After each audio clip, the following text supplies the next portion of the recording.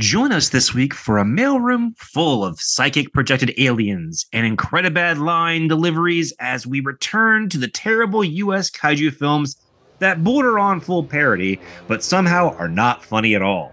This is Kaiju versus History, Zarkorr, the Invader.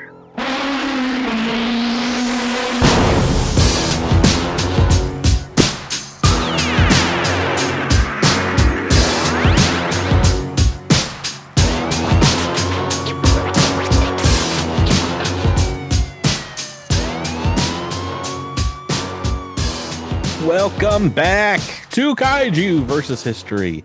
This is your average maniac postal worker, Patrick, here, and joining me is a manic pixie psychic projection, Miles. Hey, Miles. Miles, you said... Hi, Patrick. You said the movie's name wrong in the introduction. Did I? Yeah, it's Zarkorr, the Invader. Yeah.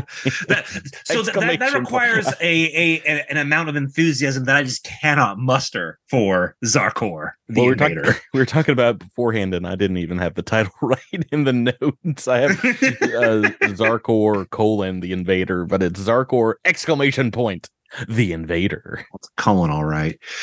So, yes, Zarkorr the Invader is an American 1996 direct-to-video monster movie directed by Michael and Aaron Osborne. What we are going to focus on in this episode is really should mostly just talk about Zarkorr. This movie was produced by Full Moon Entertainment, both Albert and Charles Band, which is a chance for me to talk about a little bit about Full Moon Entertainment because, Patrick, as you will know, I am a huge fan and was a huge fan growing up of Full Moon Entertainment. Yeah. They were the direct-to-video horror factory. You might be familiar with the Puppet Master franchise, at least maybe visually. If you're into horror, you may have seen the Subspecies movies or other things they were connected with, like Prehysteria, which was a kid's dinosaur movie. I believe... Yeah, Empire, I think it was Empire Entertainment. There was a company before Full Moon did like Robot Jocks, stuff like that. But this company, what I loved about them, outside of like just making fun horror movies that, I mean, as a kid, like were kind of effective because I mean, I was, 10, but they were still very much R-rated, but they're kind of goofy. They're honestly, because it almost felt like every month a new film was coming out by this company. I felt like they were the video version of comics. Like it always felt like that some kooky idea was coming out, and a lot of times they were at least fun.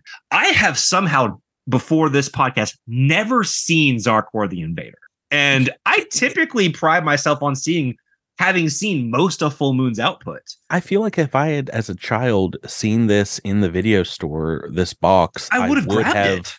Yeah, or at least I would have picked it up and been like, what is this movie? I don't think it was as popular as some other ones, or at least the video stores that I frequented as a child did not have copies of this. Because I think it's so wild because I think of the movies that I did rent, and I'm like, well, how did this one just not get in there? I definitely remember seeing definitely Puppet Master, of course, all the Puppet Masters, but the Trancer series. Oh yeah, I never watched them as a kid, but definitely remember some of those covers. I feel like I watched the first or second one at some point.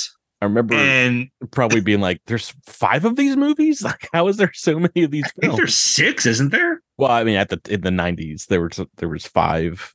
Yeah, I mean, another big one of their, I guess, better known ones was Castle Freak because they had a couple like Stuart Gordon. They actually had for a very short time the rights to Doctor Strange and made a movie with Jeffrey Combs. And then they lost the rights. So they retitled the character and made their movie anyway.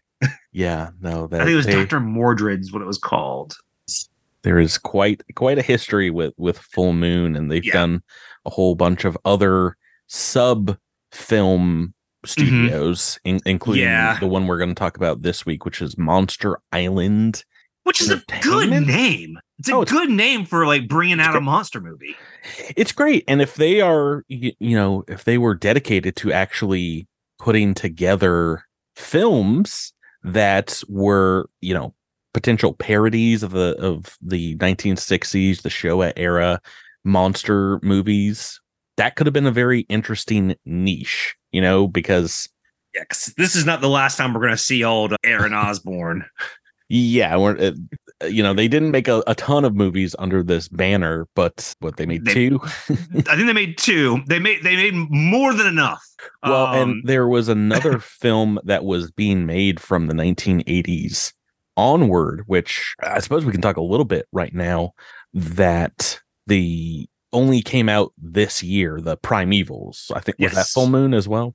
It was, I believe it was Full Moon, and I'm not sure if they were involved in the production back then or if they're just putting it out now. But yeah, initially, and maybe the strikes had something to do with the pushing of back of it. I know it was hitting the festivals this year. I initially thought they were going to put out the Blu-ray in September, and we would have covered that a little more quickly, but I think the Blu-ray is probably not going to be out until probably next year. So we'll probably tack it on somewhere else as a special episode. Because that movie never came out, it was not part of this. Right. It's technically a 2023 release, even though it's a 1990 movie. Well, what I'm saying is the production company, the director of that was trying to get that made for many years, and it includes stop motion animation, so it was like a whole different beast from this one, literally and figuratively, than Zarkorr. And you know what's funny is the other film that they made, which we'll talk about in a little bit, Kra the Sea Monster.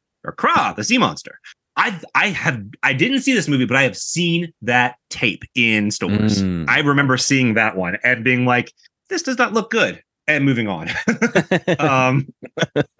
This looks terrible. Even as an avid Full Moon fan, and I've made Patrick watch Full Moon movies. I think because of me, you had a subscription to them for a little bit. Yeah, I forgot to cancel it, and I think I was subscribed for like a year to watch their online films. Like Evil Bong and Evil Bong, the Ginger Dead Man with Busey. One of my favorites, and legitimately, it's the one I made Patrick watch, is called Arcade from 1993. That was written by Dave Goyer, who you might know of a little movie called The Dark Knight and Batman Begins. And didn't he also write Man of Steel? I think so. Or he was involved in the production at least. Yeah, and Blade. Also having a very young Seth Green in that movie. But we're not here to talk about a good movie. We're here to talk about Zarkorr. And a spoiler warning. I think my enthusiasm has already been known. As I was trying to make this episode about Full Moon, Patrick, I guess I need to ask you, what's in it? Is anything in the title? I mean, scroll down in our notes. You'll be surprised. Yeah, it is Zarkorr, the Invader. Zarkorr ! The Invader, also just known as Zarkorr. You'll see it sometimes without the Invader tag.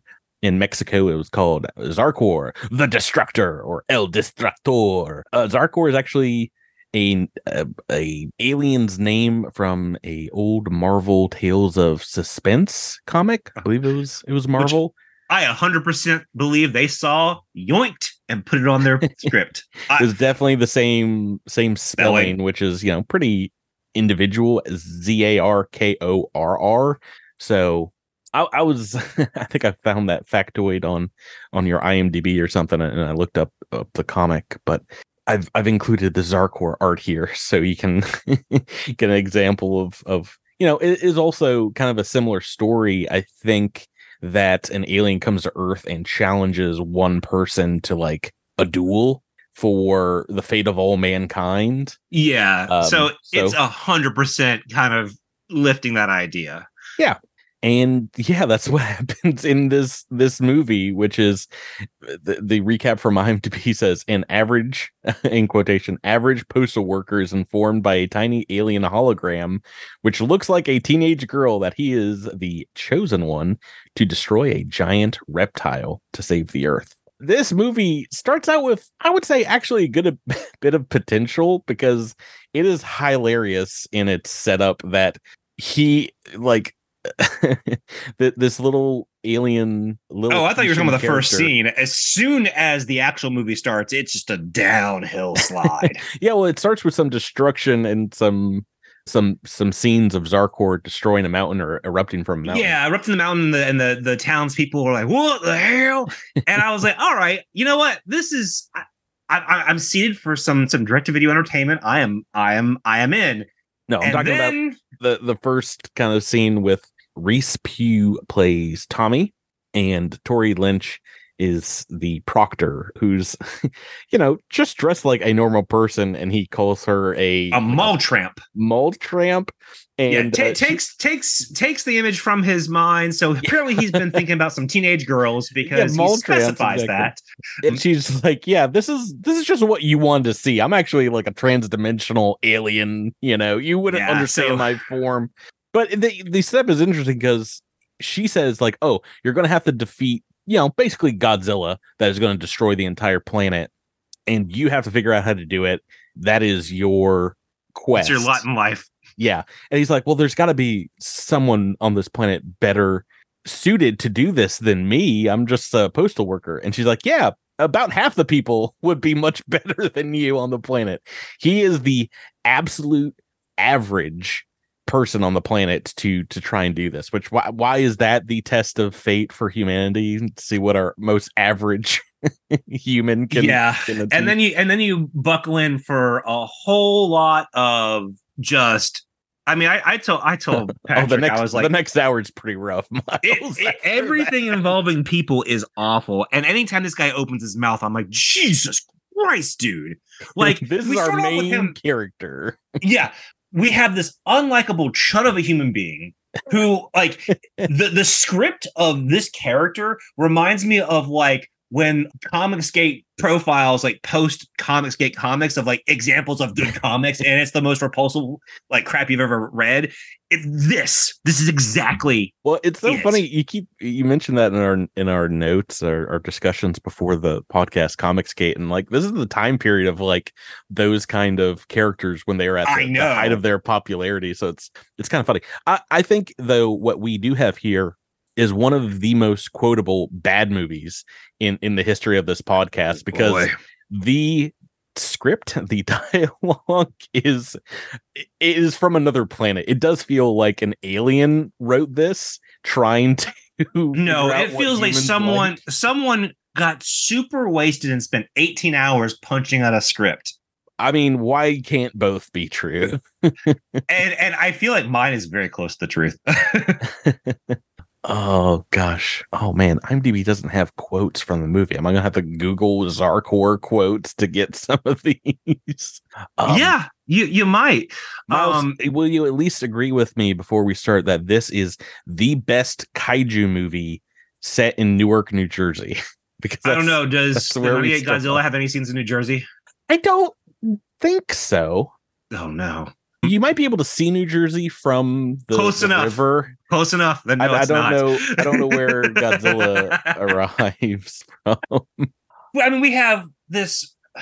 First of all, the visual of the entire area, and I told this to Patrick. I was like, the actual setting of Newark looks like the first live action Ticks version of The City from the Fox sitcom The Tick. And it's the weirdest looking city. It's got the weirdest like ambiance to all the scenes because everything feels fake in the weirdest way. And I mean, they do visit like a television studio, but like it feels fake even towards that end, it doesn't feel like a real place. It's obviously just a warehouse like that they got to shoot in, but it feels like a mindscape, the same way that the city did in The Tick, where it felt like this enclosed space that only existed within this like dark city like area. Like the city in Dark City is like it's floating in the nighttime, because there's no daytime scenes in this, I don't think. Well, it takes place like over the course of a night, so it makes sense, right? I think they when they travel, they travel, but we only see them at night. So we see someone, a postal worker, hold up an entire news station at gunpoint. That's a long period of the film. Him trying to convince the paleontologist, I think. The cryptozoologist, Patrick. The cryptozoologist. Yeah. Because she must have the answers. Dr. Stephanie Martin, played by Deprice Grossman. Yeah. And I'll tell you what's gross, man, is how they put her initially as this kind of mousy-haired doctor, and then at like every 5 minutes, They add a layer of makeup. Her hair gets done. Like by the time they're in the hacker's little cave, she has a whole different hairstyle that's wavy and curled out and stuff. And it's when she's kind of like giving little smiles to whatever our protagonist's name is. He's terrible.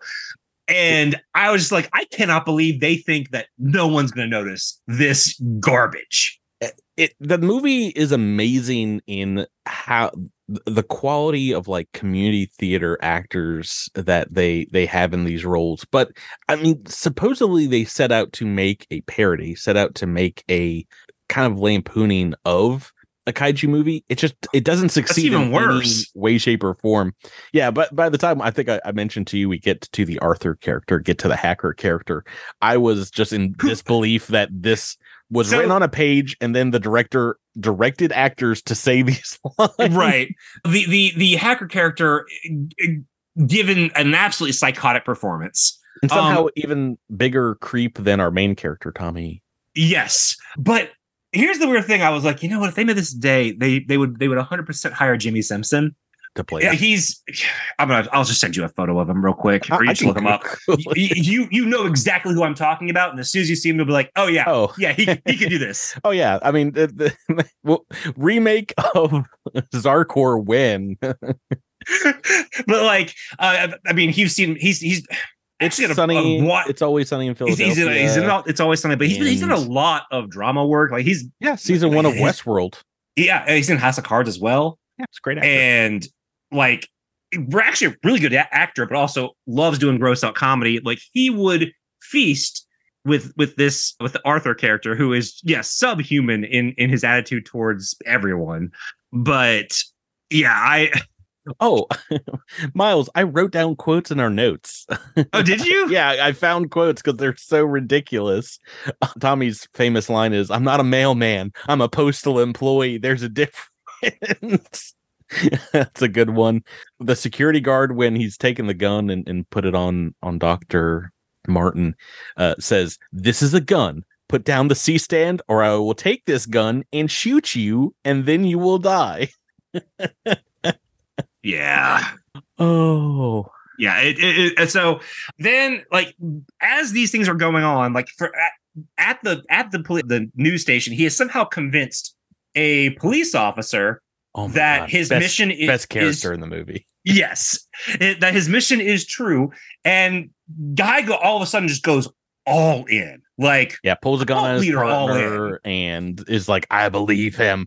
But I mean, to be honest, if you're put in that situation where your worldview is turned upside down and like suddenly there's a kaiju coming, like I would be up to believe some stuff at that point. I'd be in a better movie, I agree with you. Exactly.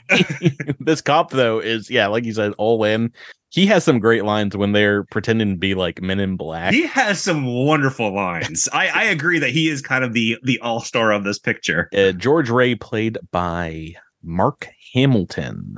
Mark Hamilton is George Ray. Does a good job. Yeah, and they traipse around. They find some capsule, and then Tommy trots off to face off Zarkorr. Zarkorr tries to blast him. Lifts the thing up like a mirror, and Zarkorr kills himself, basically. Yeah, I think the tip he was given was like the ability to destroy Zarkorr rest in Zarkorr or something along those lines. It's like, it's one of those dumbass riddles that like you would tell 4-year-olds, you know? Well, okay, I went a little older. I said third grade riddle, but yeah, it is for a child to work out, but which, I mean, like, it's supposed to be this average Joe. It's like, it attempts to be something like an Idiocracy, but it's not smart. So ends up being bad. Well, and I mean, I think you are right, like, in that it's not so bad it's good. It's not in that realm, but it's so bad that you can enjoy watching it with other people, or if it had an MST3K with it. Although I don't think this would make a good MST3K episode. And also, this movie's like 80 minutes long. I think you're wrong. I think a riff tracks of this would be I think a riff tracks would be fine. I think MST3K building an entire episode around this one would be tougher. But it is certainly a movie that, like, you have to see that, you have to experience this, because like if you and I were watching this movie together and we were cracking open some cold ones or having a nice box of wine, then yeah, it's a good time because it's a bad movie and we can highlight how awful this character is in some of the like super misogynist garbage that is said in this movie. It's wild. And so before, go ahead. Go ahead. No, you go ahead. You go ahead. You go ahead. Well, I was going to say there's very little written or produced about this movie. Before we started recording, we watched on Full Moon's YouTube channel a behind the scenes of the actual creature stuff on the creation of Zarkorr's special effects, and like a little note with director Aaron Osborne, who has worked on Ultraman projects and is a self-declared Ultraman massive fan. Yeah. So I felt like they had some stuff there in the beginning, but one of the few things that is you can find online is a written behind the scenes tell all about the making of the film by the screenwriter Benjamin Carr for the film. And I just have some quotes about that, and how it came to be, how the Band brothers kind of like put this movie into production. He describes the film as it was supposed to be, quote, an offbeat, humorous send-up of the old kaiju movies from the 60s, which I think they at least succeeded, in some part, with the campiness, perhaps, of those kind of movies. You have a pixie that's a little reminiscent of the Cosmos, or I wouldn't call her a pixie from the Mothra films. Well, so very specifically, they do something different with that character in that she is a miniature character, and those shots are kind of interesting, where she's like, there's a huge pencil next to her and things like that. So I think I need to bring up the fact that Charles Band might have had some sort of like miniature fetish or something, because the Dollman series and Dollman vs. Demonic Toys, and then there's also the girl in Dollman vs. Demonic Toys who's also miniature, is from a series where it's like a bunch of models, or maybe they're supposed to be radio DJs, get kidnapped by aliens and shrunk down. There's a lot of shrinking in several of these full moon things. So I didn't bat an eyelid when I saw that she was a miniature girl, and the girl who plays her, I don't think Pop did much else after this. No, not many. So she doesn't pop up in the Dollman movies or nothing. She's just there. And so I kind of cracked up because I was like, man, he must have had something for like tiny women. Who doesn't, Miles? Let thee without the fetish for tiny women throw the first stone.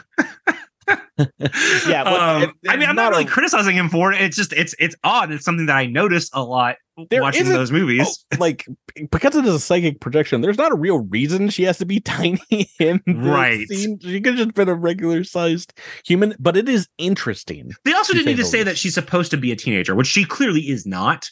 But like, you're just like, why do we need to make this person grosser? And why does he have to, like, not just once, not twice, thrice has to refer to her as a mall tramp?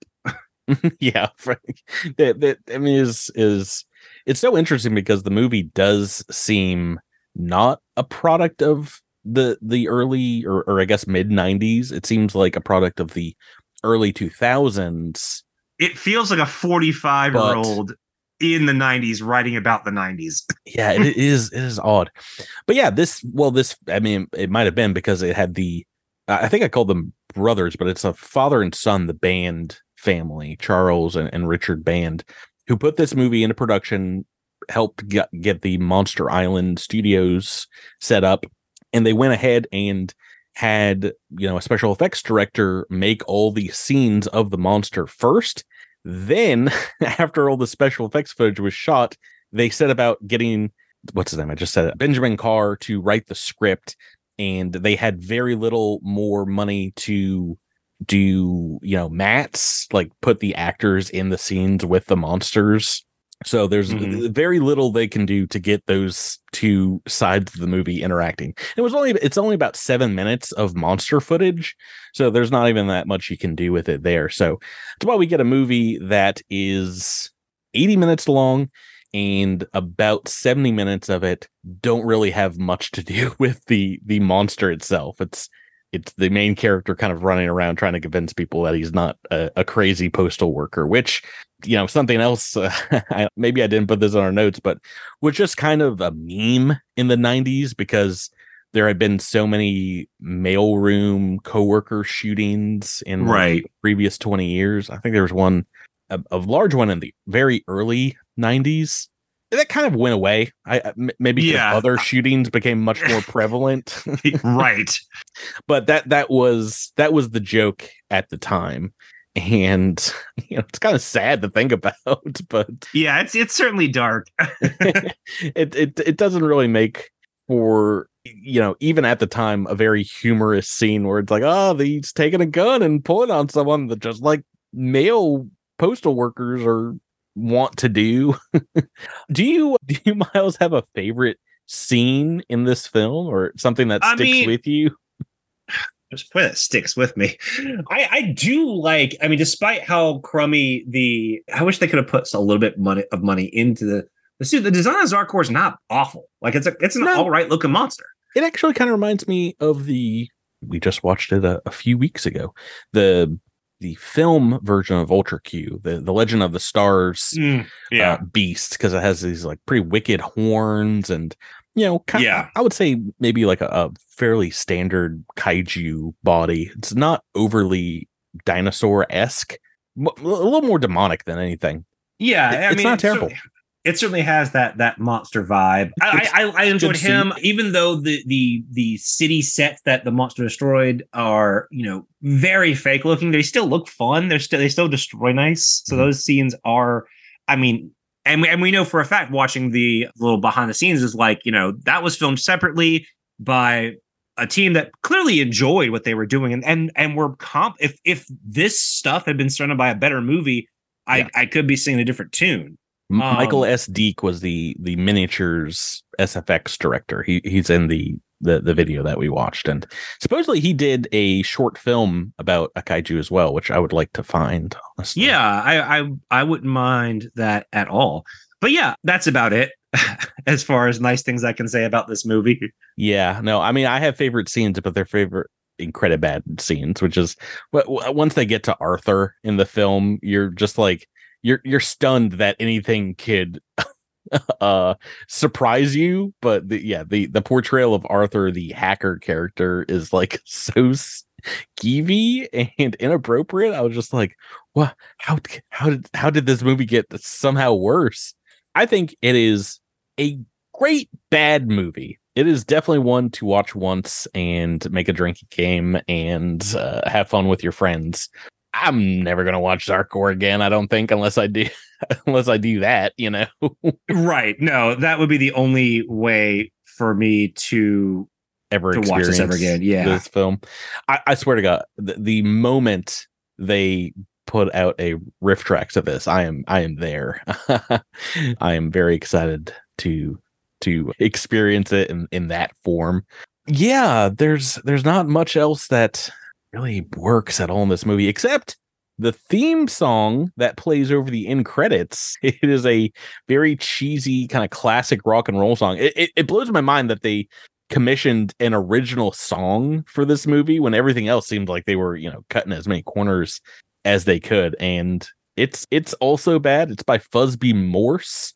The lyrics, and I forgot the singer's name. It's a female singer, but they filmed it or recorded it like probably in like another weekend, the weekend after they made the movie. They had a history of doing this kind of thing. There's another film that Fulman did called Blood Dolls, where in the film an all-girl rock band is kidnapped, and I believe like the actual music was done by like one of the Go-Go's guitarists, as well as like Rick Astley, and because I remember the music being really good. Mm-hmm. But yeah, they had a penchant of doing that every now and then when the desire struck. The chorus of the song is just Zarkorr! Exclamation mark Zarkorr! It's certainly better than Queen Kong. It's pretty good. I was about to say Queen Kong, if we make a kaiju soundtrack of like lyric songs, kaiju songs with like lyrics, Zarkorr is going to be on there. Queen Kong is not going to be on there. Queen, queen, queen, queen, No. queen, Queen Kong. But But yeah, so here's the question: like, I mean, are we talking about just songs from kaiju movies or songs about kaiju? Because, like, you know, you got the Blue Oyster Cult song. There've been plenty of songs about Godzilla. well, that counts because that has been in a Godzilla movie. So It's true. yeah, exactly. Catch 22 there. This we mentioned is not the final Full Moon's kaiju film because we get another knockoff right after the TriStar Godzilla film in 1998 with Craw the Sea Monster. So I'm like very excited to see how that stacks up. Like, can it be worse than this? Is there room? Is there wiggle room beneath it? Let's get to our rating of Zarkorr, Miles. Do you want to start? Do you want me to start? Yeah, I can start. Yeah, I'd like to see where you're going with this one. I think, in terms of personal enjoyment, I detested this film. I thought it was extremely poor. Having such an unlikable misogynist as our protagonist, graded throughout the film, and then having another character who pops up who's even worse. Like, and it's only comical if you're in company with the understand that you're going to watch something like this. I think it, even if it's meant to be comedy, it does so poorly. It, having watched the behind the scenes stuff, I know people who loved kaiju stuff were behind the monster stuff. That does not come out in the script, which I think was written like in like, I think I want to say like 4 days and done before or after the monster stuff was filmed. I find this movie wholly unlikable, and it's a different kind of unlikable than, say, a Queen Kong, because Queen Kong is like bad from every angle. Like, the reason I think some people find this one more digestible is because the production quality, even though being direct to video, is of a certain type in a certain modern way where, like, yeah, it's bad, but like it doesn't look that bad. Mm-hmm. And even though, yes, it does.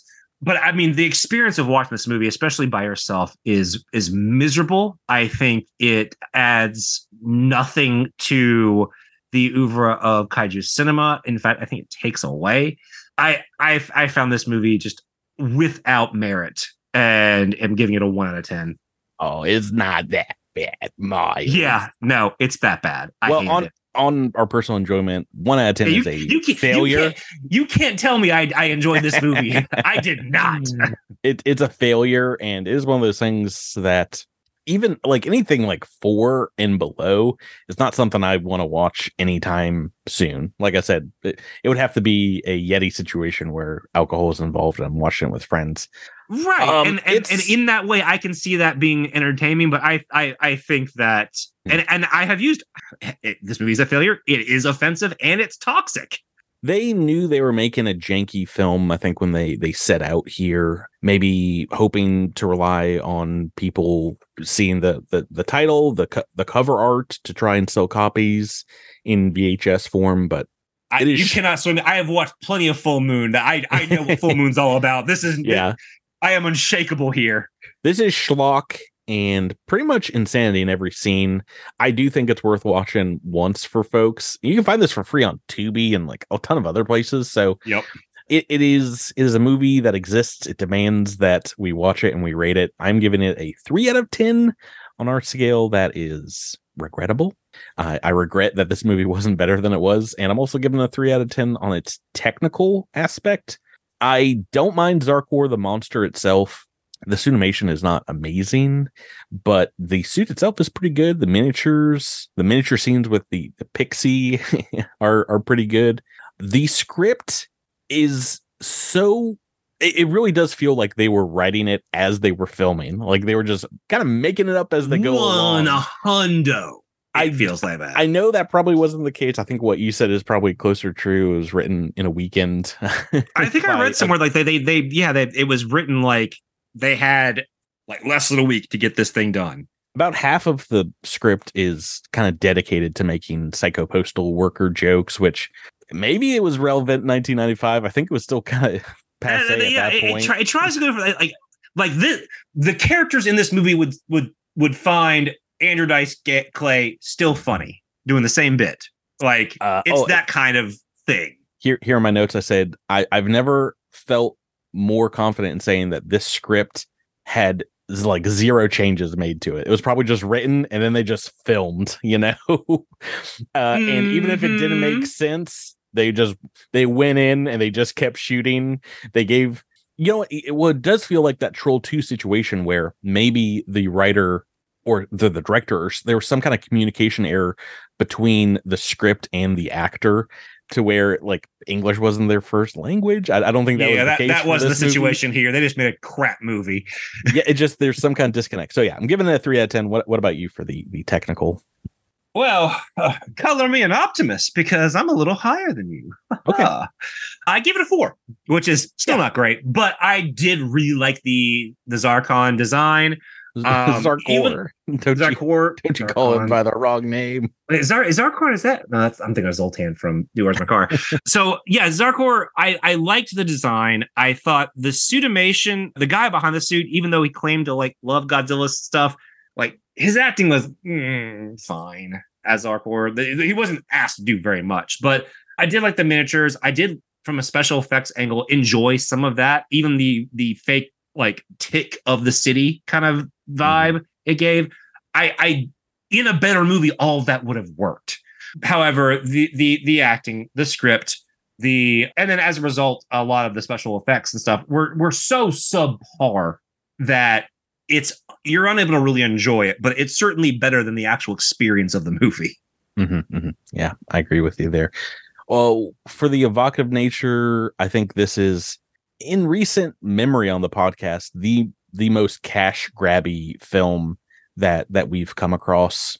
It does feel like somewhere behind the production team, Bialystok and Bloom are there trying to make the movie as bad as it can so it will lose money. It does have a bit of a notoriety in the kaiju community as, infamy, if you will, as a good bad film for kaiju, whereas I think some of the other 1s and 2s that we've given out have been just bad. not good bad, but bad, and it's hard to compare this to something we gave a terrible review to in the 1970s, because this at least looks better than those. Well, and that's what I was talking about. Is it's difficult. I think the reason modern audiences might be more kind is they can put themselves in watching this on TV or something, and it doesn't feel as disconnected from what they usually watch. Whereas if we watch something of equally bad quality in the 70s, 60s, going to the 50s and 40s, where it's so disconnected from what we would watch today, that I think it makes that experience a little more palpable to a modern audience member, despite the fact that the quality is just as bad. Yeah, I do think I would rather watch Mighty Gorga than this movie, though, still. Yeah. But that's a tall order. That's saying something. But I'm giving this a 3 out of 10, which for our scale on where does it work as a piece of evocative art in the kaiju film canon, we have that as below soulless, is guilt-inducing. Watching this movie, trying to enjoy it, is guilt-inducing. What about you, Miles? This movie's trash. 1. Another one. Yeah, okay. I think this movie is frankly kind of an insult to kaiju movies. It's certainly my least favorite movie that we've watched since Pulgasari, and I think it's my least favorite movie. It's the lowest score I've given since then, and probably my least favorite movie since Queen Kong. I absolutely hated this movie, I hated the experience of watching this movie. But I did hate this movie. I think it's truly terrible.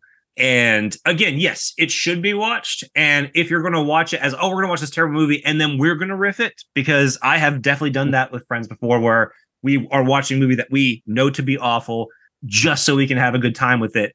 That's fine. You can absolutely have a great time doing that, and there is fun to be had. But by itself, it's awful. I think it absolutely gives kaiju movies a stink that they can't wash off. Isn't it so funny, after last week, one of the best kaiju movies ever made, and spoiler warnings, next week, another one of the best kaiju movies ever made, both out of Japan, America was over here doing absolutely nothing with the genre, just throwing it away. And well, it's funny because America started off this decade right with Tremors.